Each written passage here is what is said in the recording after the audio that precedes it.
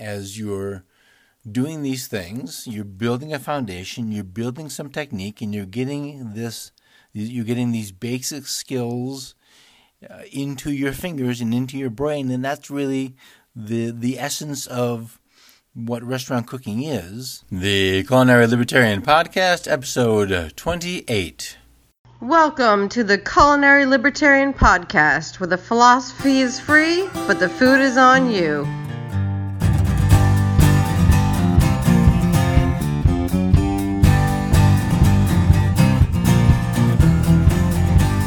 Hello folks, Dan Reed here, the Culinary Libertarian. Welcome back to the podcast.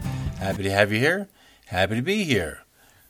A couple of things. First, head on over to my podcasts page, culinarylibertarian.com/podcasts, and check out my social media buttons. You can join my Eating Liberty Facebook group, where I'm in there talking food, and there's some other chefs, and just some really good people chit-chatting about food and liberty. You can also support me at Patreon if you appreciate what's going on here. Throw a couple bucks my way to keep the proverbial lights on. Please do find, rate, and review the show on your favorite podcatcher. The more reviews the show gets, the higher it moves up in the ranks, and the more people who get listening. And the more people who get listening are the more people who get cooking. And lastly, please do share the shows on your favorite social media, Twitter or Instagram or Facebook. Undoing the damage from a failed education is a challenge. Where do you go? What do you read to bridge that gap? Tom Wood's Liberty Classroom was created to do just that. Liberty Classroom has over 20 courses on history, economics, politics, and logic. Each lecture is about 30 minutes long, which is perfect for the commute home or to work, or for your time in the gym, or in the kitchen, or in the garden. Click over with my affiliate link to culinarylibertarian.com/biteback and bite back against the education you were denied. culinarylibertarian.com/biteback. Doing a onesie today. I heard some people mentioning cooking on autopilot. I took that to mean cooking effortlessly. Well, cooking isn't effortless, even if it looks like it is. But it can be made easier with some plans and some ideas, and that's what I want to present today. So, here I am, talking about how to make cooking dinner a bit less stressful for hungry mouths to feed. Does cooking dinner make you feel like you're a contestant on the Gordon Ramsay cooking show? Here's a pile of ingredients. You've got 30 minutes to make something amazing, or you lose. Everybody feels like that. Sometimes I look in the fridge or at the pantry and I wonder, what in the heck am I supposed to do with that? I've mentioned before that restaurant cooking and home cooking bear almost no relationship to each other. Yes, they have heat and pans and ingredients, but that's pretty much where it ends.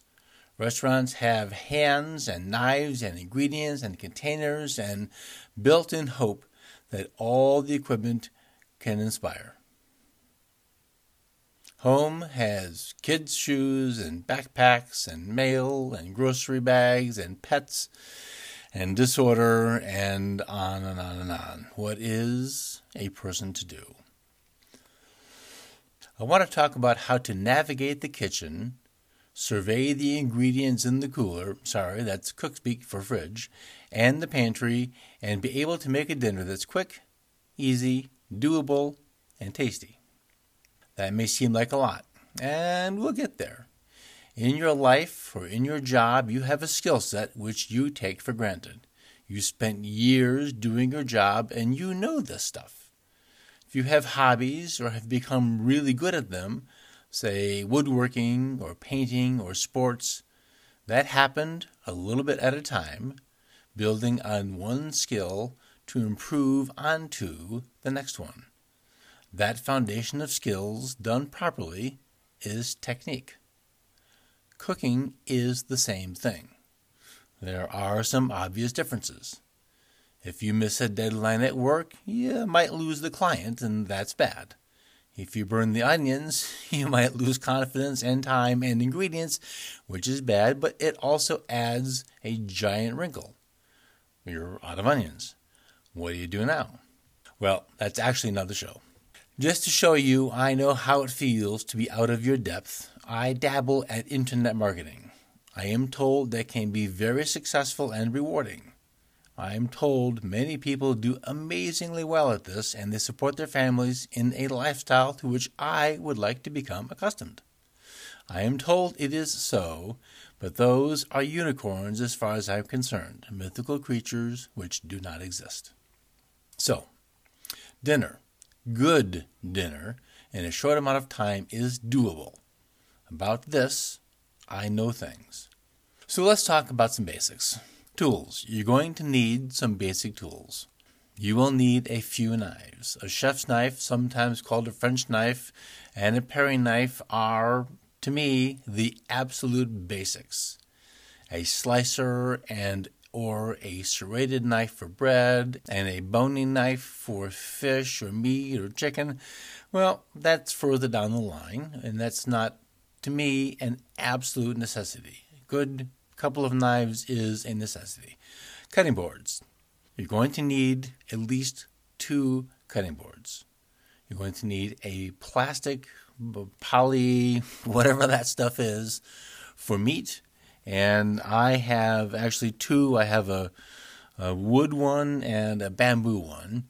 And the plastic one is only for the meats. The small wood one, which is the bamboo, is for produce. I cut the apples or peel oranges or something else on there. And then the big wooden one is for pretty much everything else.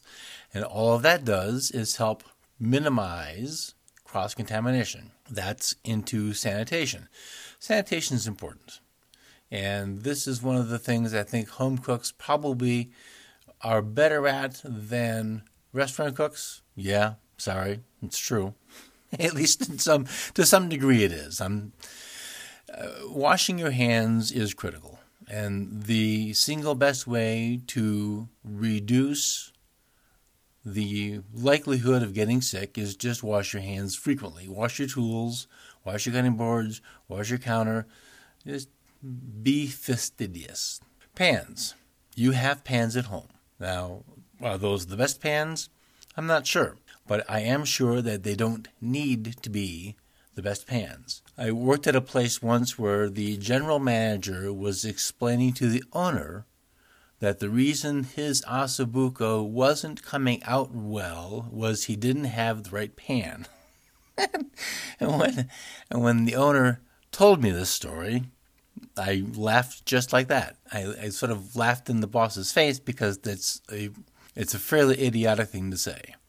I assure you, this person's ossobuco did not come out well for other reasons than the pan.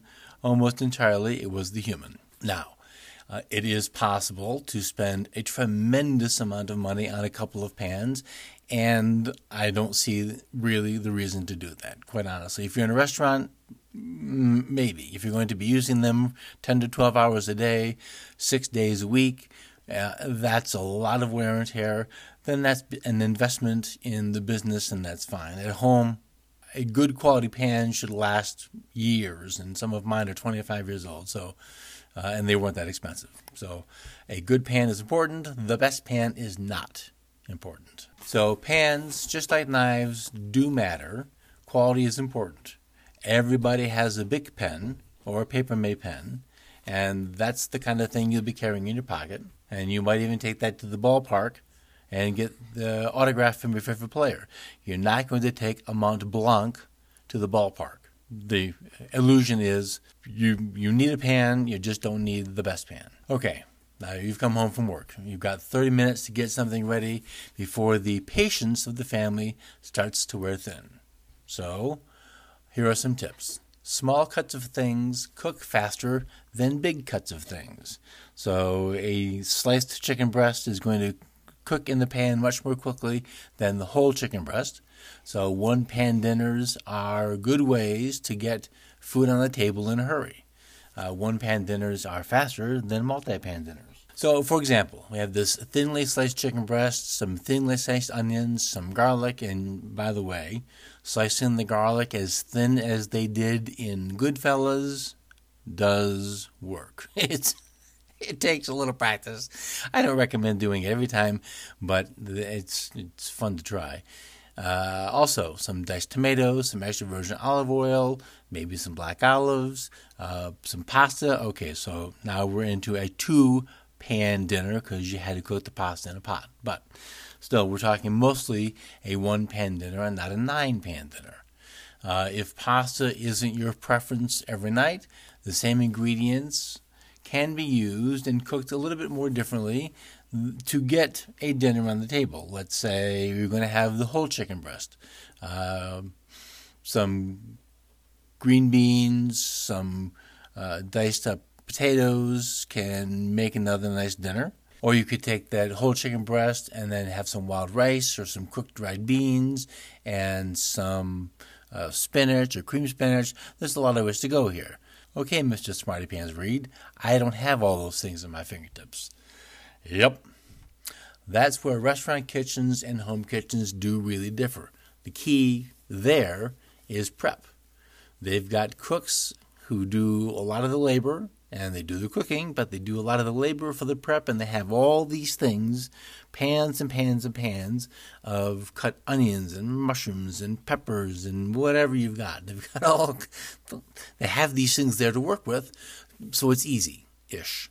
How does the home cook compete with this? Well, that's actually a trick question. The answer is you don't. This isn't a how can I make this dinner like the restaurant thing. This is, I think, a flaw in the thinking and in the approach to cooking dinner, and that might be one of the drawbacks of so much Food Network TV. I think the proliferation of food shows and cooking game shows has done a great deal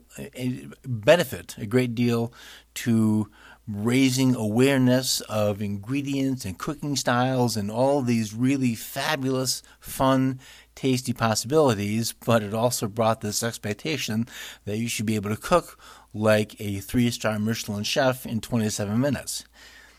That last part isn't realistic. It just isn't. So let's put our mindset back into the home kitchen and the things that we have to work with.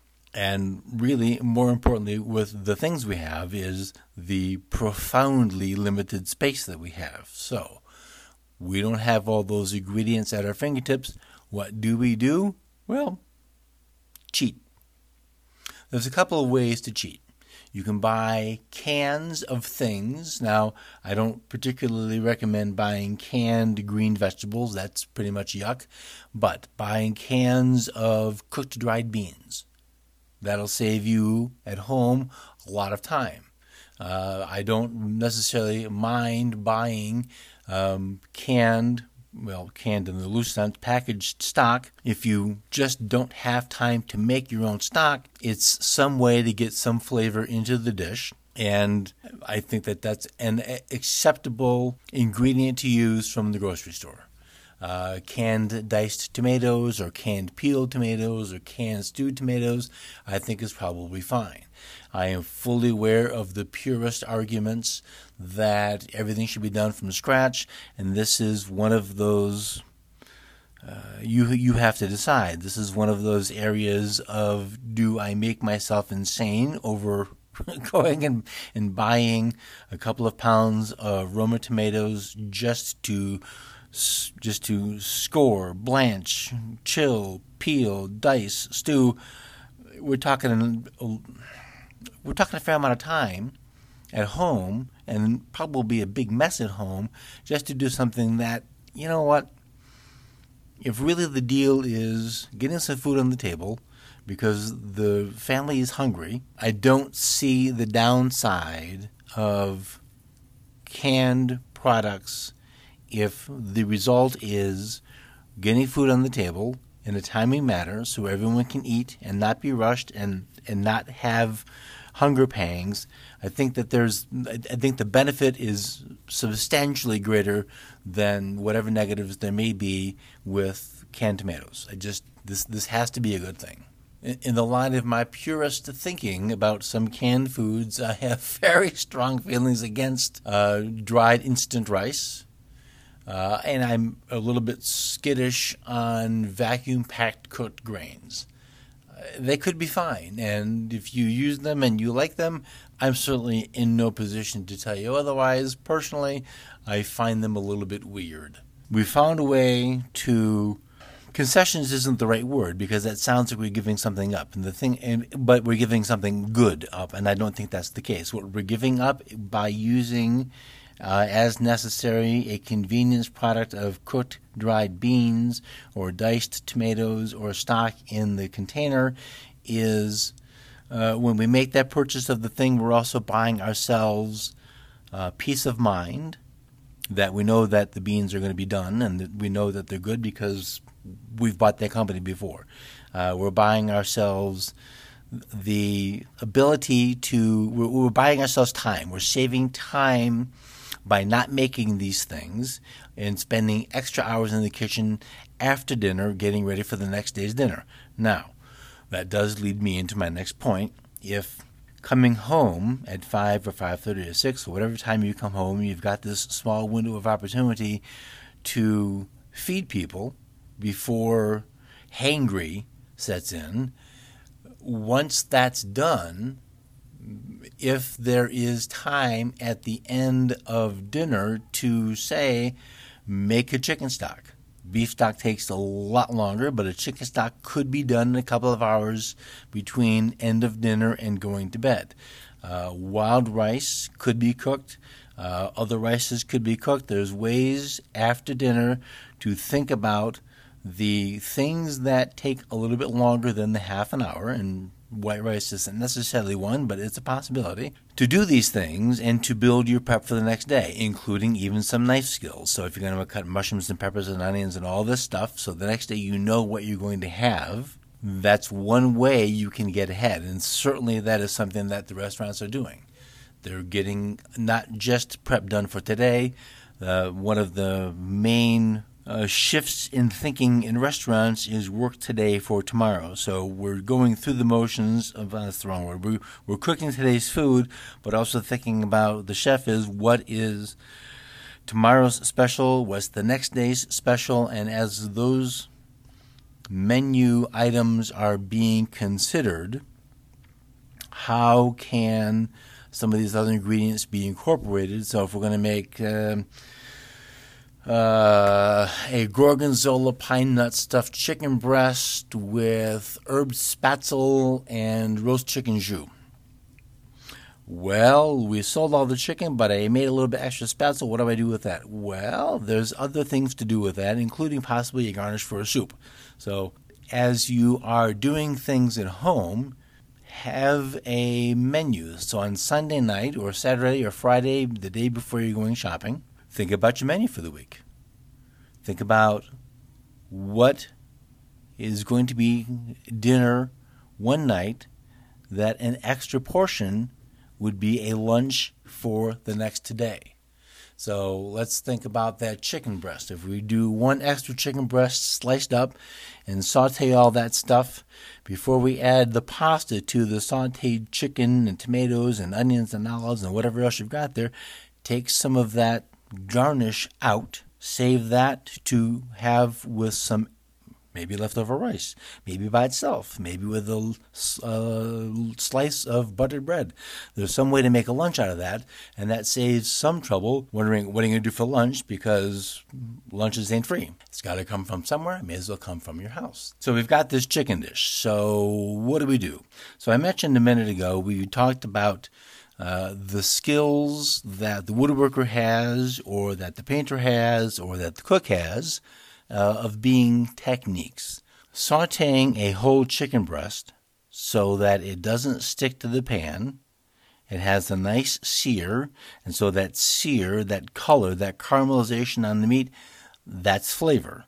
We've been told before that sear seals in the juices. Well, that's just flat out not true because it's not a waterproof seal, but it does taste good. So if you can saute a piece of chicken breast so that it doesn't stick in the pan, well, that's fundamentally the exact same technique for sauteing a fillet of fish or a tenderloin of turkey or a flat iron steak or a pork medallion or whatever you've got, probably even tofu, but you need a hotter pan. That's a technique. So the sauteing of a whole muscle meat, once that skill is mastered, it pretty much translates to all of the other meats or proteins.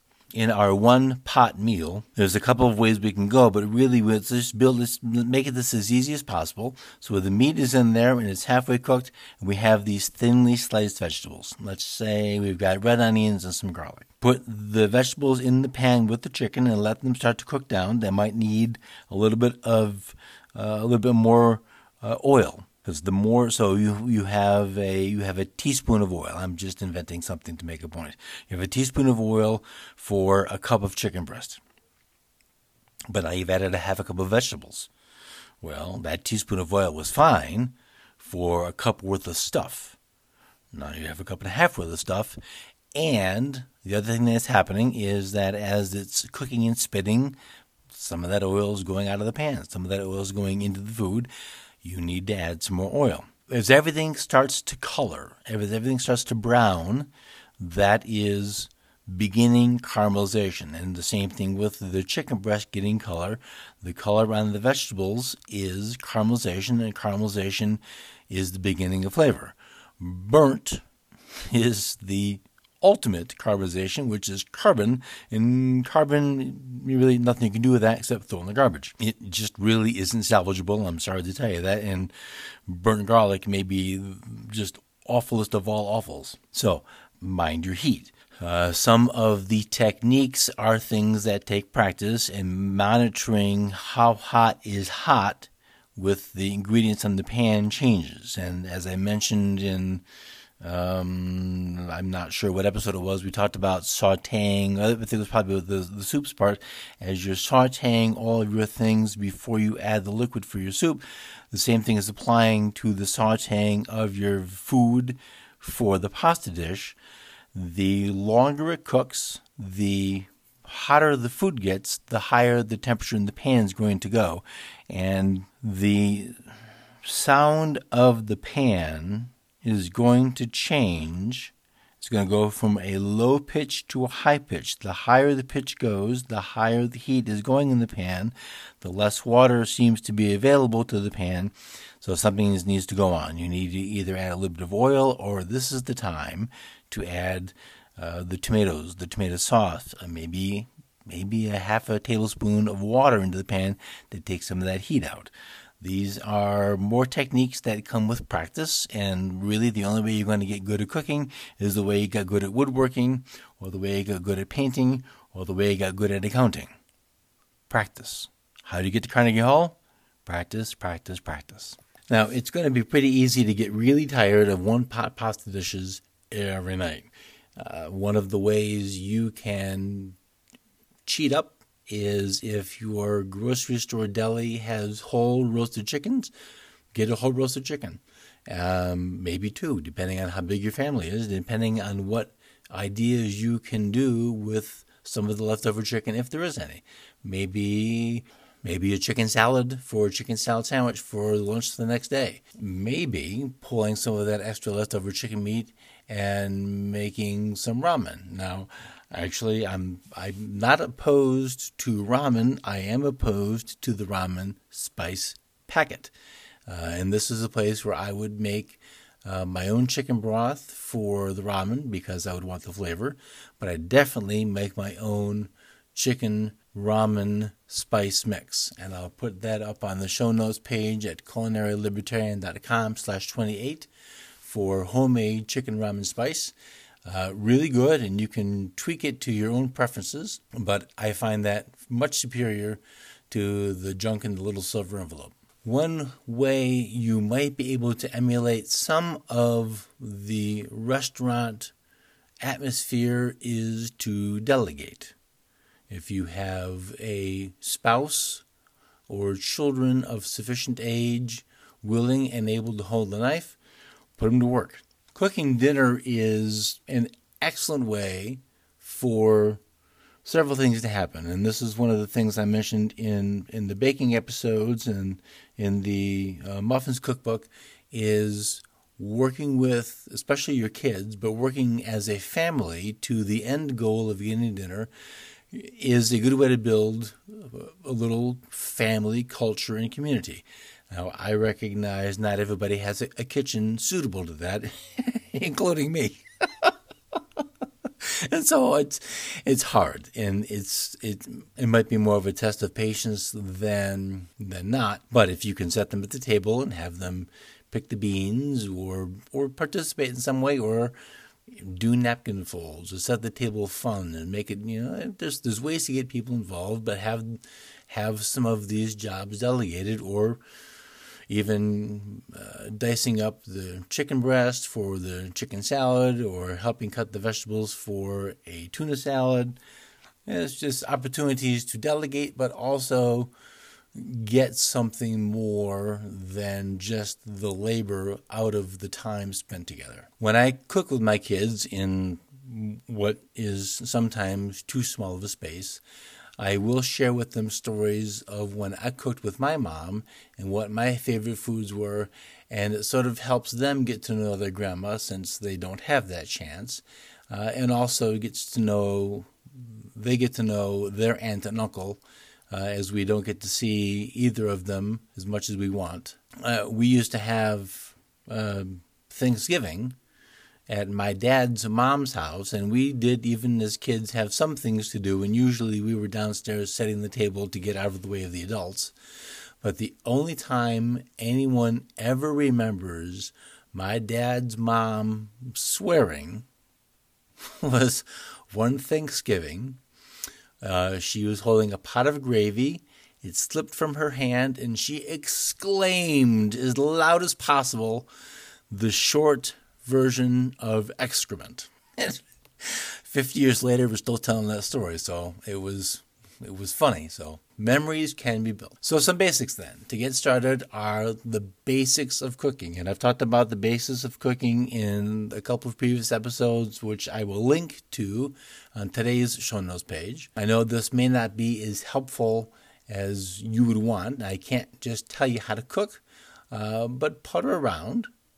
Experiment with a few things and see, this is how your skill set and your knowledge grows, is just by doing stuff. Now, I'm just saying, manage the heat and don't burn things, because that's not going to be good, and that's the frustration that you can easily avoid. As you're doing these things, you're building a foundation, you're building some technique, and you're getting these basic skills into your fingers and into your brain, and that's really the essence of what restaurant cooking is, just at a much, much larger level.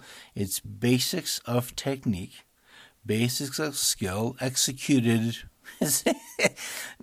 many, many, many times a night, sometimes all at the exact same time, because the kitchen line, the cook's line might be taking orders in and starting cooking the appetizers, and then at the same time finishing the vegetables to put a dinner plate up and turn around and start another apps on the stove as those other apps are going on plates, and it becomes really, really chaotic, and it becomes really, really busy, and that's something that feels the same in a home kitchen sometimes, but it's just it's that frenetic pace doesn't depend on having 250 people sitting in the dining room. It just has to do with the timing of everything happening right now. It's like, wow, what do we do? So it takes practice, and that part can't be shortcutted. One of the things that you can make for dinner, which would work well for lunch if it doesn't get eaten for dinner, is a risotto. Now, risotto, if you've ever watched the Top Chef cooking TV show. It was kind of the joke for years that anybody who dared make risotto was going to be the person who got sent home. And the reason for that is it doesn't like to sit around. When risotto is done, it wants to be eaten then and there. Bad's the wrong word. But from a restaurant quality standpoint, its quality diminishes as it sits around. It doesn't like to do that. But risotto is a pretty easy thing to do, and there is a really spectacular cookbook called Risotto, which I've used and recommended, and I'll put up on the show notes page for some basics. Risotto can be done in about 18 minutes. Once you start the cooking, there's some time that goes into prep, cutting, dicing the onions and celery as the base of the flavor. If you're making a broccoli risotto, the broccoli stems, once you pull off or peel the woody outside, the inside part of broccoli stems is fantastic. It's got a great flavor. The inner core of a cauliflower, cut up real small, is also really good flavor and a good contribution to that chicken sauté dish or a beef sauté dish. By the way, curry and coconut and cauliflower, caramelized cauliflower. And this is kind of weird, but oh my gosh, this is so good. So instead of making the little florets of the cauliflower, cut the cauliflower kind of in big planks. Just leave the whole thing whole in maybe half-inch or more planks. So you get this giant cross-section that looks like a brain. Salt it pretty nicely. Let the salt pull some of the water out, and then light curry powder on that, and then caramelize that on slow heat with some whole butter and get a good caramel color on that.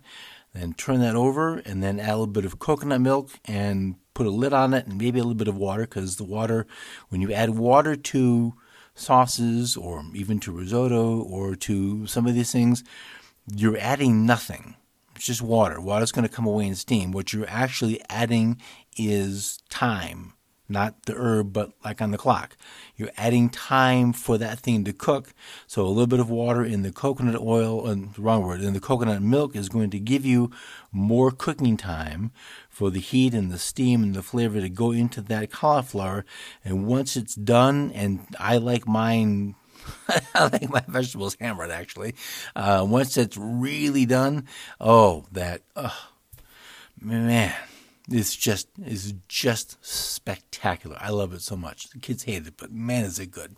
So anyway, there's the thing to do with cauliflower. Use the cauliflower stem diced small, broccoli stem diced small. Use parsnips, use fennel, use anything that you like. Put it in at the beginning of the saute for the risotto, and that's just going to make your risotto have a level and layers of flavor that wouldn't be there otherwise. If all this dicing is something you don't necessarily have time for when you come home, this is an opportunity for organization for the next day. If you know you're going to have, say you're going to make, a bolognese would take, really you would want to do that the day ahead just because of the way the flavors develop as it sits, but you could do it then and there.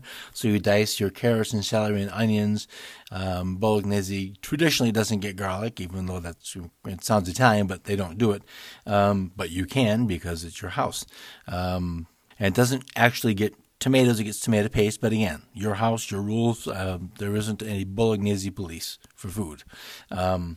You can do a lot of that prep ahead of time. So if you're doing a risotto, if you know you've got 20 minutes, you've got to get the stock hot, you can do these things ahead. There's ways, and you'll discover in your own kitchen with your own stuff, because I don't know what containers you have, ways to make your next day's task a little bit easier. One of the really important steps in cooking, and this goes as a step throughout the cooking process, but really even up until the end, is seasoning. Now, I wrote on the blog an article about salt. I was of the mind, like probably every other cook on the planet, that salt is salt. It's the white stuff. Comes in the box. You just pour it on the food. Well, in looking through some information to verify that I was right, I ended up disproving myself sodium chloride, table salt, is in fact sodium chloride, but To say that that's where it starts and ends is to completely and horribly misunderstand the salt that is available. And it is possible to spend a lot of money on salt. That's up to you. I no longer buy the free-flowing white stuff in the blue box or even in the bulk section, because what I found out is that salt has been heat-treated to the point where it kills everything else that was there. And that was the first thing, like, wait a minute, there was more stuff there? There was. So it's heat-treated to very high temperatures, then bleached to make it white, and then some things else are added to it, and that's a variety of different things.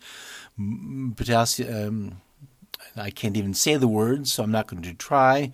And those things help keep the salt free-flowing out of the box.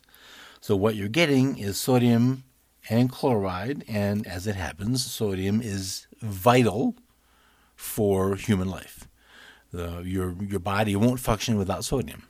What you're missing in plain, boring, white, free-flowing sodium chloride is all of the other 80 or so micronutrients that were removed. Iodine is in some sea salts naturally occurring. You don't need it in your salt.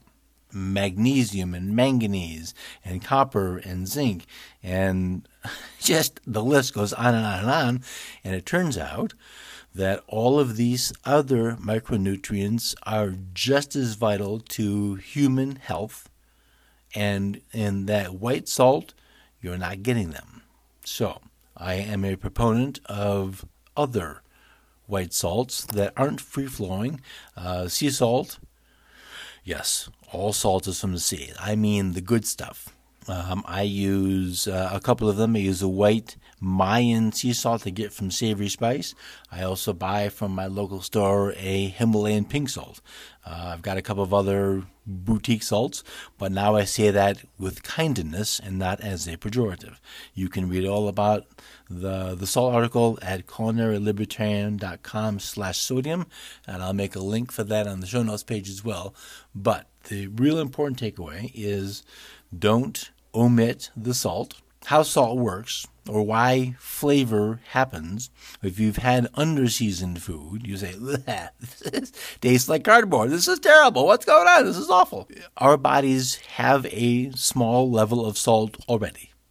So if the food we're eating doesn't even at least match the equilibrium of our salt, then it tastes bland.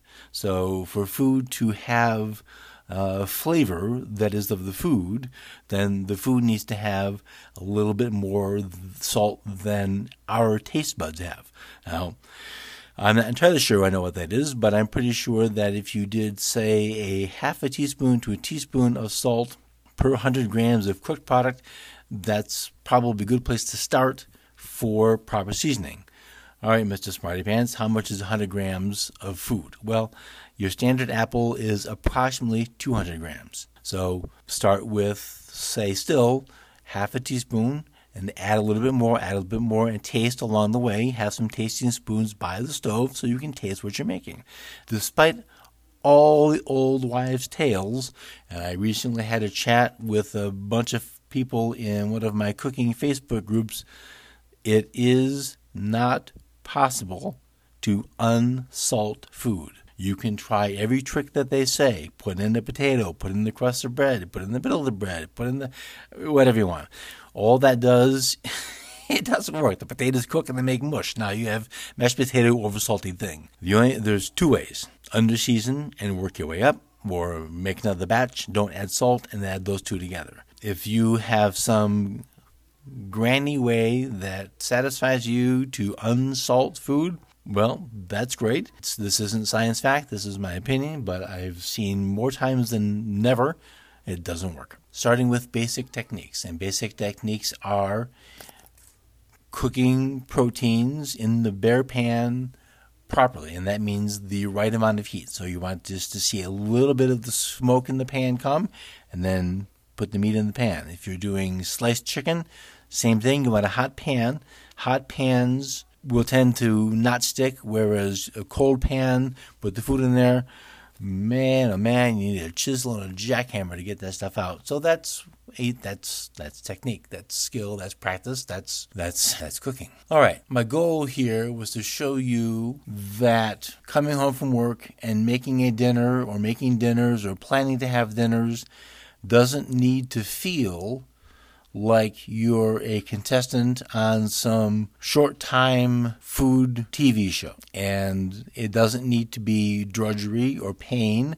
This is something that should be at least not dreaded. Hopefully, we'll be looking forward to making dinner. And yes, some days it's hard. Some days you feel like Sisyphus. And some days it goes easy, and sometimes you get the kids involved, and that's okay. Like painting or woodworking or accounting, it's baby steps. Start with the small things. Find a cookbook, find a website, find somebody who writes recipes that you understand, that make sense to you and you can do. And begin your journey with simple things. And once you have some basic techniques down, then you should have the skill and the confidence to try something more. And none of us came into this world being experts at anything. It took time. So I know as well as anybody how frustrating it is to have an expectation and to visualize the finished thing and then have it fall short. It's really bothersome, but soldier on. If you have any questions, please do feel free. Go find me in the Eating Liberty Facebook group. You can drop me a note at the email on the bottom of the podcasts page. You can find me over at the Culinary Libertarian page on Facebook. I'm out there. If you got any questions, let me know. I'd be happy to talk. Let's talk cooking. Let's talk baking. But let's talk food. All right, folks, that's going to do it. A few things. Savory Spice, which I mentioned a few minutes ago, is an affiliate spice company, and I love their stuff. There's a banner on the show notes page, and if you go over to my YouTube page, culinarylibertarian.com/YouTube, you can see me unpacking one of my recent shipments. I also did talk about knives, and yes, you can spend a lot. If you're a home cook, I don't see a reason to do that. However, there is a correlation between cost and quality of steel used to make the knife. I have a page for knives and sharpening information, culinarylibertarian.com/stone, and you can click through the links and see what works for you and your budget. If all those links are a little too much, just head over to culinarylibertarian.com/28, and all the links are there. Have a great week, and I'll see you soon.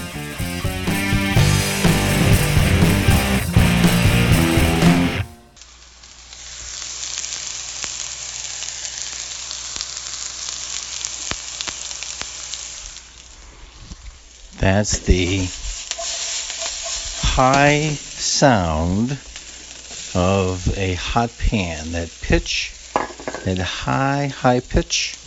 I'll add, as the pan being tossed, add something cold to the pan and the pitch drops. Not too very much. It's hard to discern, but it has a little bit. The other thing going on is, since I added more stuff, I need more fat. So I'm putting some fat. You can hear that's the fat hitting the pan.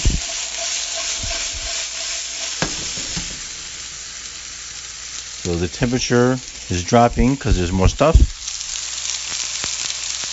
And there's a slight change in pitch. So I want a high heat. I want to maintain that high heat. Because that's garlic.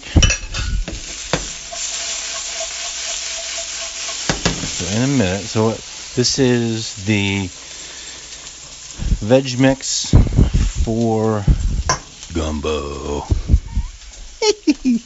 And so I'm going to, so what's in there is, normally it would be the Trinity, celery, onions, and peppers.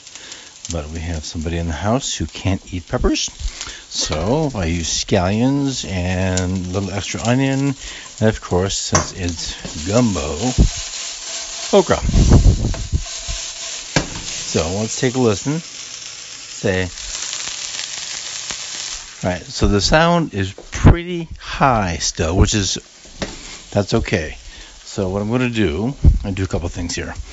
I'm going to switch pans. What's going to happen is I'm going to take the veggies out, and I'm going to put in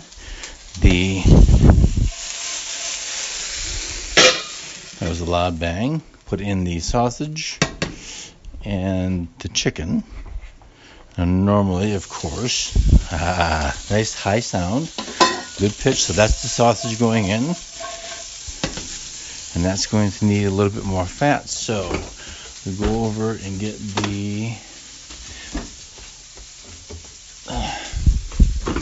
I keep rendered chicken fat on hand.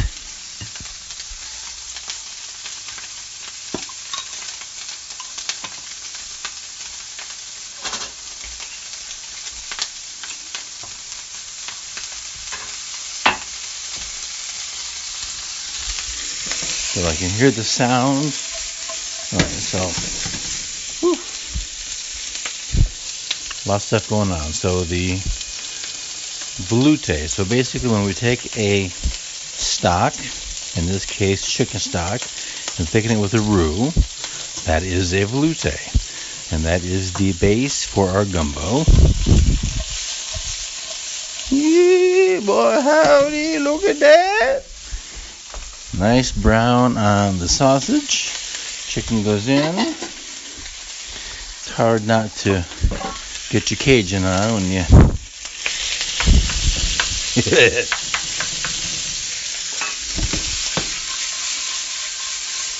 Alright, so that is going to saute a little bit. I'm cooking now. If I had put the chicken and the sausage into the soup, of course they would have cooked, but I would have been denied yummy caramelization. Alright, so when that gets to be a good color, and doesn't need to be done, it's going to finish in the soup, I just want color. I'm going to add the veg back to that, then I'm going to add the tomatoes to that, and you hear the tone of the pan will change drastically. Then all that goes into the velouté, and it just cooks for a little while.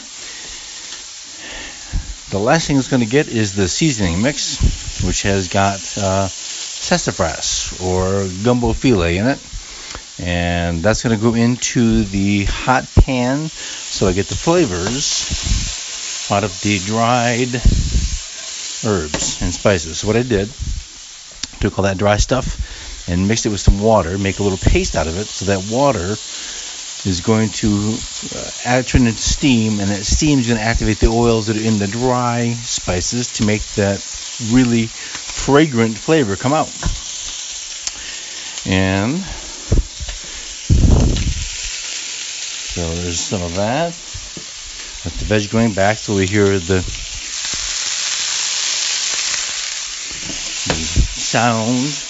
tone has changed. Don't look at me in that tone of voice. And before the tomatoes go in, the herbs spice mix goes in.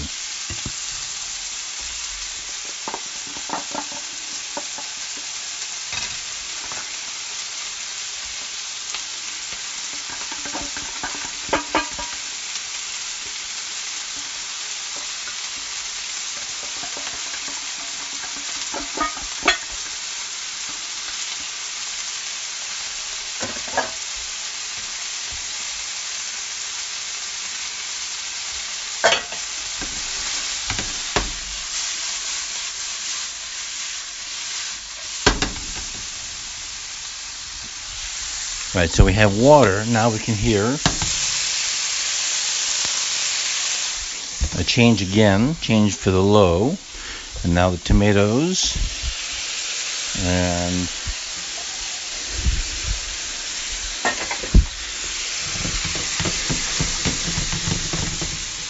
And that's that. So now, it's a matter of hurry up and wait, put these two things together, and let them cook. That there's your gumbo.